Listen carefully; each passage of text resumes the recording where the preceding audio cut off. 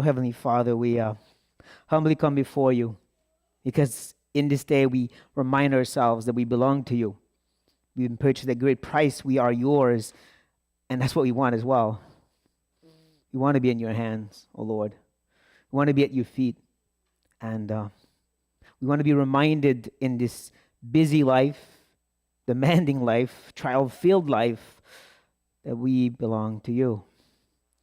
We want to take this time this morning to worship you and also to bow down and hear from you.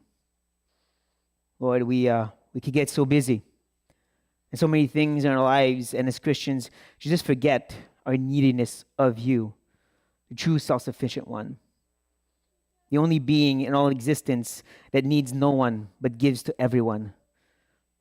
We want to come at your feet, Lord. We want to stop.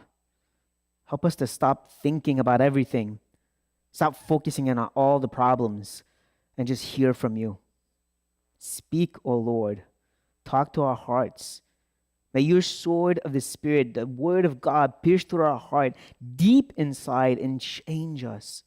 Stay in us and transform us for this week before us, this life before us.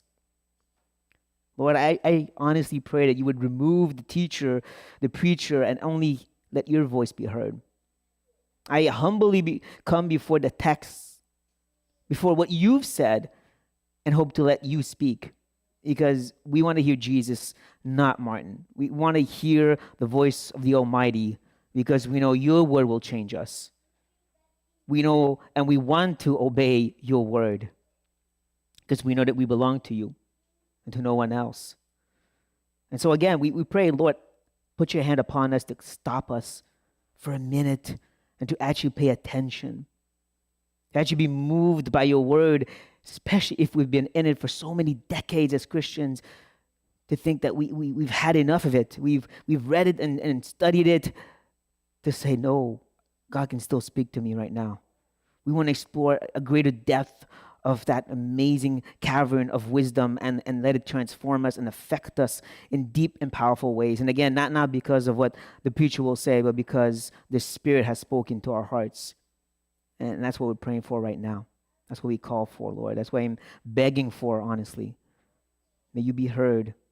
May we obey, O Lord. We pray all in Jesus' name. Amen. It seems to me that longer we walk this Christian path, more we run the danger of becoming blasé, of losing that awe and wonder, that fear and trembling before the Lord. Think of Isaiah or the Apostle John when they met the Lord and they were all undone. They fell to their faces. And I'm not talking about your own personal meeting with Jesus. I mean his revelation, his word. How even as Christians, being serious in our walk and trying to kill sin, we can get focused on certain sins that we really think are important and forget everything else, not realizing these sins also crucified Christ. All those little sins that we skip over are very important to the Lord. Again, letting that word of God pierce through our hearts, bring us to our knees and say, you are so holy, and I'm not. We can do that when we talk about the new covenant and talk about how it's not about rules anymore. It's not about commandments. It's about just loving one another. That could be kind of flippant, kind of simplified. When you realize all the ways the New Testament tells us love should be manifested in people's lives, that again should just humble us and say, I don't love like that. So as Christ continues in this upper room discourse, he will focus on this commandment to love one another. And he will do it by showing us a little mirror image, but not of themselves. It's way too easy to look yourself in the mirror saying, I'm not that bad. I think I'm pretty faithful in the Lord, especially compared to the other guy. Now, in this mirror, it's going to be Christ. The Lord will be presenting himself through his apostle again and again and again. And even at some point, he's going to change hats. You're going to understand what I mean by that. But through that image, they're going to be brought to their knees as us, I hope, realizing I don't love like you love. And so, with that said, let us continue with verse 9. As he says, as the Father has loved me, so have I loved you. That should make us stop for a minute. Look at that mirror image I was talking about, where you're not seeing just Jesus right now. You're seeing the Father and the Son in that perfect, unchanging, eternal love, right? Because God is perfect love. And not love, God loves himself. The Father and Son are not the same, right? That's why the doctrine of the Trinity is so important. The Father, the Son, the Spirit has a perfect love to the point it's one divinity. Wow, that's amazing love. And he says that love is focused on you now. Doesn't that just grab us? Bring us to our knees and say, what kind of love is this? Yeah, but I don't feel that kind of love. Yeah, but these trials right now.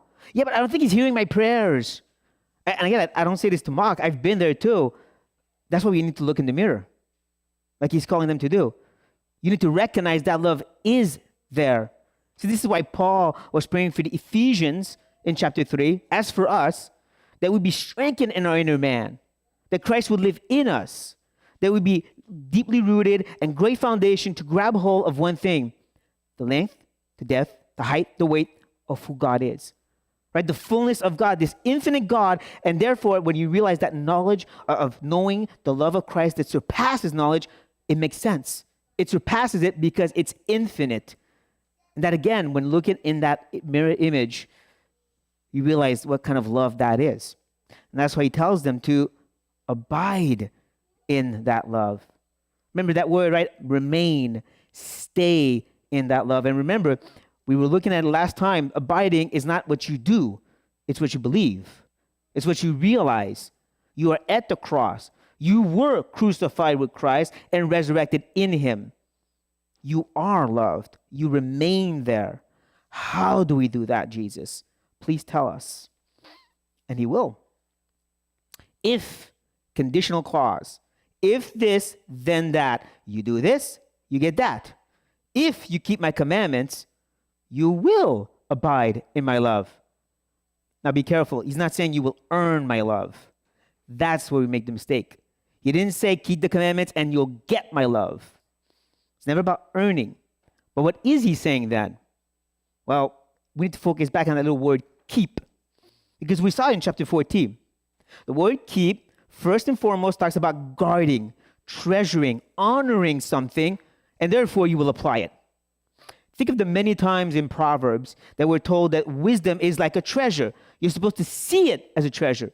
See it as something precious, so you will seek it. Same thing here. If we see the commandments of the Lord as something precious, something from his own heart shared to us, to have a relationship with us, we will live by them. If you see them as obligations from a stern and hard father, well, you might have trouble obeying them. So these commandments become the parameters. Simple image for you guys. Think of a pool. Pool has these contours, right, in which the water exists. You remove the contour, no more water.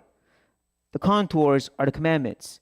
Those are the parameters in which the pool of love of God is, in which you can swim and drown yourself in. Now, of course, you can leave the pool. Love is still there. He'll grab you out of that love and bring you into that love again. Right? Because God is light. And as he said, you must be in the light with me to have that relationship with me. Or you can go into the dark forest, absolutely. And he will still love you. But it's hard to know that love when wolves are pulling at you and biting at you, right? You want that love, you come back where he is, in the light. So when he says, if you keep my commandments, you will abide in my love, like I said, it's not earning it, but it's swimming in it. And we know that because Jesus will then add, just as. The second mirror image. Just as I have kept my Father's commandments and abide in his love. Here's a question for you. Did Jesus earn the Father's love?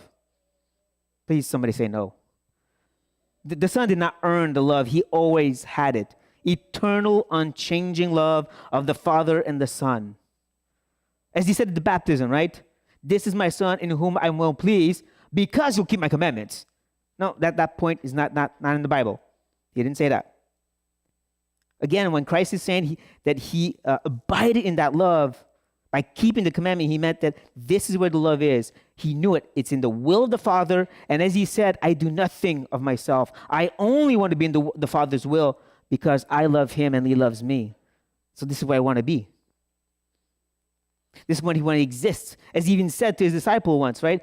I have a food you know not of. It's the will of the Father. This is where the love exists. Christ knew it. He's showing it to them. And he's saying the same thing for you guys. Not you're going to earn it. You're going to live in it. You're going to swim in it by staying in these parameters. And as Christ continues, he will then say, these things I have spoken to you. Now, it's interesting that he speaks again of speaking. Redundant. And he says teaching. He says again, it's all about what he said. Because we've been seeing how it's truth that we need. It's doctrine, if you will, theology, whatever the word you want to use. It's all about this teaching. That's what they need. This is what Jesus will give them. This is what the Spirit will even come and give them. Even though the Spirit will come bring gifts, Christ's focus is on the fact he's going to come to remind them what I've said and teach you all things, because that's what you guys need. This is how you're going to know what the parameters are if I teach them to you. Commandments. And I'm teaching you these things that my joy may be in you and that your joy may be full. Here's the purpose. You will get this joy. He's already talked about something that's his. He talked about his peace in chapter 14. Right? He promised a peace that's not like the world. Where the peace of the world is focused on situations, if it's going well or not. The peace of Christ is inner peace. It's the peace that comes because you are Christ's. You are in his hand. You are assured of his love. And now he's talking about his joy. And again, in that mirror image, we saw his joy was found where? In the commandments, right? In the obedience. Because that's where the love of the Father was. And that's where the joy of Christ was. And he's saying it's going to be the same for you guys. You want that joy? You want the fullness of the joy I have? It's found right here. In those parameters. In that love. Okay, Jesus, what's the commandments? First, a sip of water.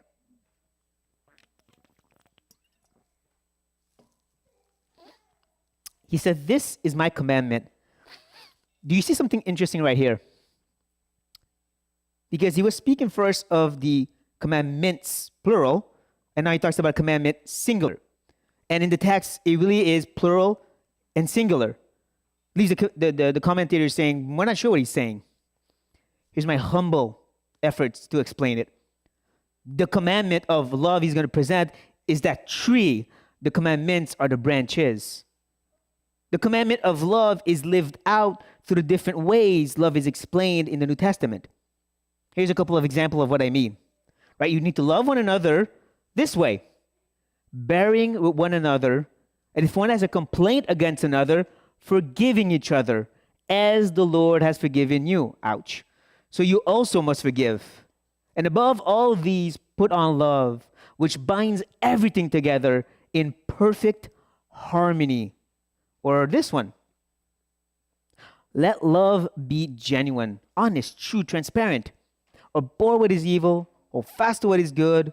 Love one another with brotherly affection. Your heart must be involved. Outdo one another in showing honor. See, this is contrasted with slander, where you're outdoing one another to humble each other, to humiliate one another. Here's you're supposed to outdo each other to honor one another. That's love. Or this one. Above all, keep loving one another earnestly. Again, the heart is involved. Since love covers a multitude of sins. Yeah, but he did that and she did this. Covers a multitude of sins. Show hospitality to one another without grumbling. Oh, I'll help you, but I don't like you. No, that's not involved. Or this one. Remember those who are in prison as though in prison with them, and those who are mistreated, since you are also in the body. Suffer with those who suffer. I'm sad you're suffering, and I'll pray for you, but I don't really want to spend time with you when you're suffering. No, that's love. Those are just a few of the branches of the commandments, if you will, of that one command to love. And like I said, this should bring us to our knees. This should bring us to a place of humble confession of saying, I don't love like that. I've been preaching for about 20 years, and many times texts is exactly like these. I've been preaching them over and over again, and again, I'm convicted by them. Especially that after I've preached them and preached them again, I realize I'm not living it yet. I'm not really living exactly that kind of love. Yet that's what Christ meant. Because he says, this is my command, that you love one another as I have loved you. Another image of Christ before us. As I have loved you. I don't think anybody here could look at that image and say, I love just like that too. And just to help us out with this, just two more passages to help us. 1 Corinthians 13, right? That passage of love. I want to look at that text, not all of it, but just focus on certain aspects of love and think, does Jesus love us like this? Okay? Because if he does, we should too. Love is patient. Is Christ patient with us? Long-suffering, right? We would even there say infinitely patient with us now that we are in Christ and forgiven all sins, right? The anger of the Father is not against us anymore. We are in Christ. Love is kind. Has Christ been kind to you? Gentle, like a nursing mother? Those moments in pain where he came to you? Yeah, right? So it should be for us too. It does not seek its own benefit. We'll get back to that one when we get to the next text. But this Christ focused on his own benefit. When you realize he's the self-sufficient, perfectly satisfied God, does not need anything from us, doesn't actually get anything from us, and does everything for us, does he seek his own benefit? No. Then we shouldn't either. Does not keep an account of wrong suffering. Now that one's hard, right? Because we have memories. And yet, in Christ, we know that our sins are blotted out. They are fully covered. God chooses to forget them when we confess them. And therefore, we should be doing the same thing. In our next text, Paul starts by saying, do nothing from selfish or empty conceit. Selfishness. Yeah, that's hard, that one. But with humility, consider one another as more important than yourself. Ouch. Do not merely look out for your own personal interests, but also for the interests of others. Yeah, but I think that, but this should be, but he, not you, them. See, this is when Paul moves on to the image and the example of Christ, right? Have this mind among yourselves, which is yours in Christ Jesus, who though he was in the form of God, did not count equality with God a thing to be grasped, but emptied himself by taking the form of a servant, being born in the likeness of man, and being found in human form, he humbled himself by becoming obedient to the point of death, even the death on the cross. And you see that little part I highlighted? That's what I was talking about before. He didn't focus on himself. He had every right to say, I am in glory and I can stay here. I don't owe anything to anybody. I am perfectly being honored by all the angels. I don't need to humble myself, become a man, become a slave, and wash the feet of the disciples and die for them. I don't need to. And he didn't grab hold of that. He let it all go.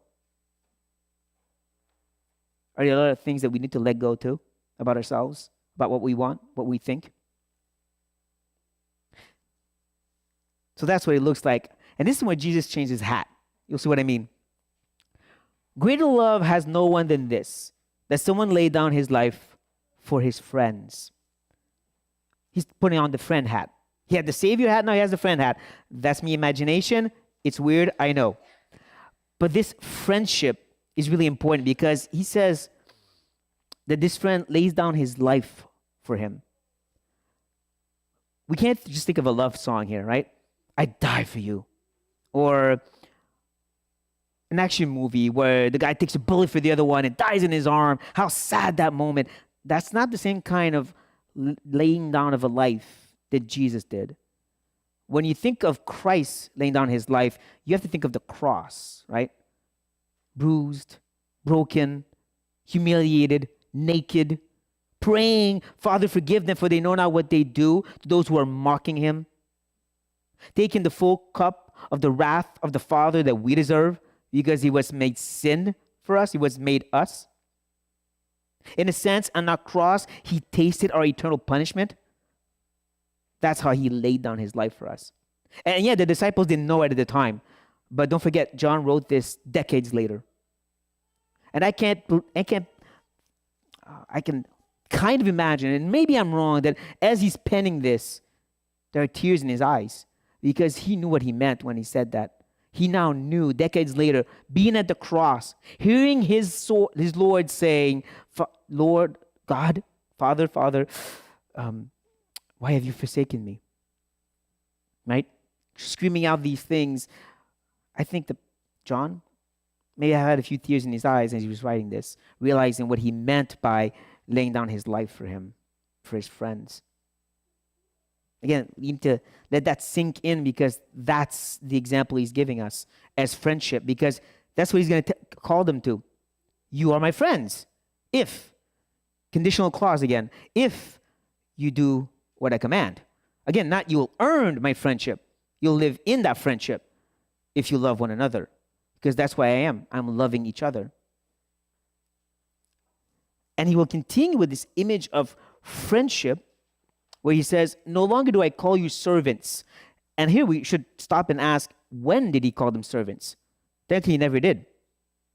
He called them disciples, right? You are my disciples if you abide in my word. He'll even call them later on brother and sister and mother, right? These who obey are brothers and sisters and mother. But he never actually called them servant directly.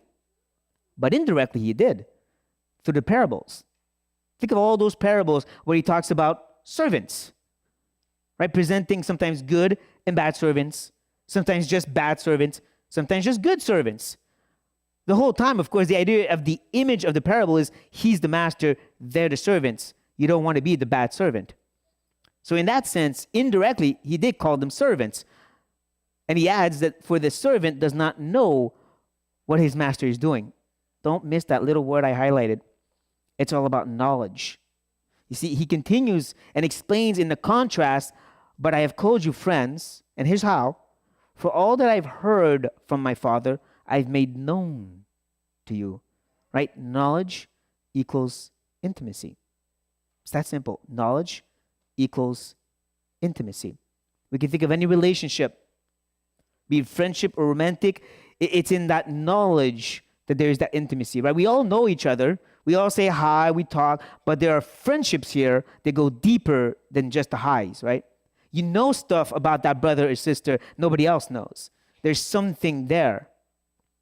And of course, the knowledge he's talking about is not your own personal revelation. It's the one that's written down, the one he's already given to them, and we have now called the Bible. And it's in this call to intimacy by knowledge that we understand now why Paul can say that he's a bondservant, he's a slave to the Lord, and not be contradicting Jesus. Because the kind of servanthood Paul talks about has adoption connected to it. Right? In the Greco-Roman world, there was the notion that certain servants were then adopted into the family and became intimate, part of the family. That's the one Paul focuses on, where you will have that knowledge that brings intimacy. But here, Jesus is contrasting the servanthood that has no intimacy. You came in to serve, to pay your debt, and then you leave. But we don't become family. But he's saying, you get the family part. You get the friendship part. It's found in knowledge. This brings us back to what we saw in the beginning, the parameters in which the love exists. Don't just say, I love Jesus, but you don't want to be where he says love exists. Don't say, I know Jesus, but you know nothing of what he said. Because that's not intimacy. Intimacy is not what you experience. Intimacy is what's written down. It's what is shared. It's knowledge, again, as he's saying here. If not, you might fall into a category of servant. You're doing a lot of stuff for God, but there's no intimacy because you don't know him. Ouch. And here's some of the knowledge that Jesus wants to share with them. You did not choose me, but I chose you. And I will not open the Calvinist door. And if you don't know what I mean, that's okay. It's better like that. Those who don't know what I mean are laughing right now. But we need to be reassured by these words. You didn't choose me, I chose you. You didn't seek me, I seeked you. You didn't first love me, I first loved you. And there's a reason why this is reassuring, because I appointed you that you should go and bear fruit, and that your fruit should abide. It's not I appointed you so you do your part. I appointed you and I will make sure you will bear that fruit, right? That's why the whole abiding thing is so important. You remain here and I will make sure you produce the fruit, because I chose you for that. I called you for that. See, that's why Romans 8:28 is so reassuring, right? All things work together for our good, for those who love him. Wait, I don't love him enough. That's okay. Next verse. He who he foreknew, he also predestined. I'm going to make sure you are made into the image of my son. Reassuring again. And it talks about fruit that abides, remains, stays once again. Because it's not seasonal fruit. I get some self-control, loving kindness right now, but in a couple of years, man, I'm going to get angry and just do everything wrong. No. It's fruit that abides, that stays, that grows, that continues to mature. Slowly, but matures more and more. And again, not because you did all you had to do, because Christ appointed it to. He called it to happen. He's the one making sure of it. That's our reassurance. But in this, we could ask, okay, what's the good of this fruit? But first, a glass of water. He tells us it's so that. Here's the purpose of this abiding fruit. Whatever you ask the Father in my name, he may give it to you. The words have changed from the beginning of chapter 15, when he talked about whatever you ask, whatever you wish, it will be given to you. Or the words in chapter 14, which are very similar, where he talks about you ask the Father in my name, yet it's still saying the same thing. Asking in the name of Christ is not a secret word you add to the prayer to make it sure it works. I put Jesus at the end, it's going to work. No, asking in his name is asking according to his will. That's why he mentioned before, and our brother read also before, that first the word must abide in you. It must transform your will, transform your thoughts, renew your mind, so that when you come to pray, your wish, your desires will be according to God's will. And then, of course, God will answer. Same thing's being said here. When he says, ask the Father in my name, he's saying, according to my will. The same way I would ask something of the Father, to glorify the Father. But this should still lead us to say, okay, what's this prayer exactly we need to ask Jesus? Well, he's going to tell us as he concludes our little section today. These things, what we've been seeing, these things, I command you. And it'd be tempting to say that the command here is just love, right? Love one another. But no, because he says, so that. The command will make it possible to love one another. So yes, love one another is part of the command, but there's something that helps us to apply the love of one another. And what is it? Well, we just saw it. I'll even backtrack to help you. See, you ask. Once again, the application is prayer.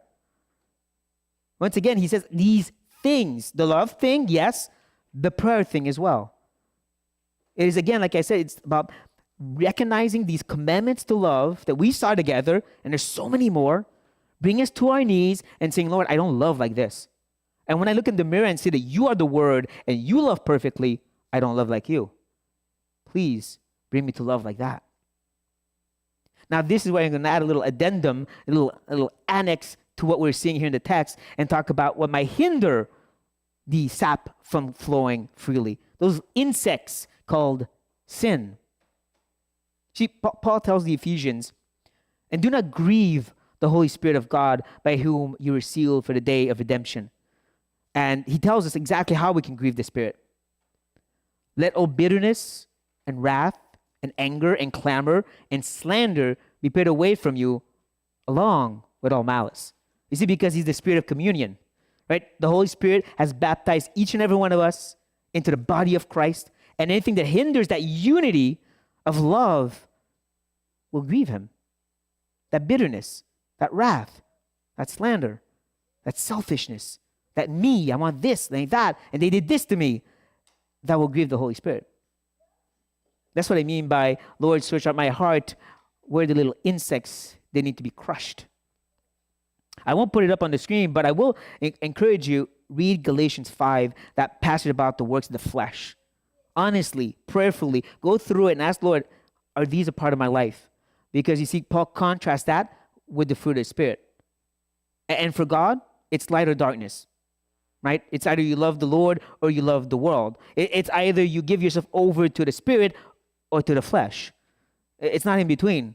You are either focusing all your efforts to honoring your brothers and sisters, or you will be seeking to humiliate them. It's not in between. There's no in between for God. And so again, Lord, seek out my heart. Show me what is hindering this love from flowing. But at the same time, as I look upon the image of Christ in the mirror, I say, please pour out your love in me so I can love others as you love them. And let that bring us into prayer right now. Oh, Father, seriously, we need to be constantly humbled by your love, just amazed, just undone over and over again. The idea of God, holy, holy, holy God, loves us sinners, selfish, wicked, self-centered, little dust people that we are. Even as Christians, we are so focused on ourselves, and we're so quick to forget Christ. Or we'll cry out to you, Lord, when we need you, but the rest of the time we're focused on ourselves. And may this text, may this message just remind us that we need to bring ourselves down to our knees, look upon Christ and say, please make me more like him. Please help me to love like he does. Lord, we saw what your word has to say, and it was just a small parcel of what you really say about love. May it humble us. May it cut us to the quick. May it really cut us down, Lord, and make us cry out. I want to love like that.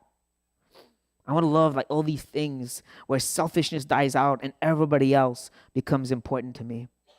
When I stop focusing on what I want and what I want to grab hold of, and I start grabbing on to how to honor and love and cherish and bless others, Lord.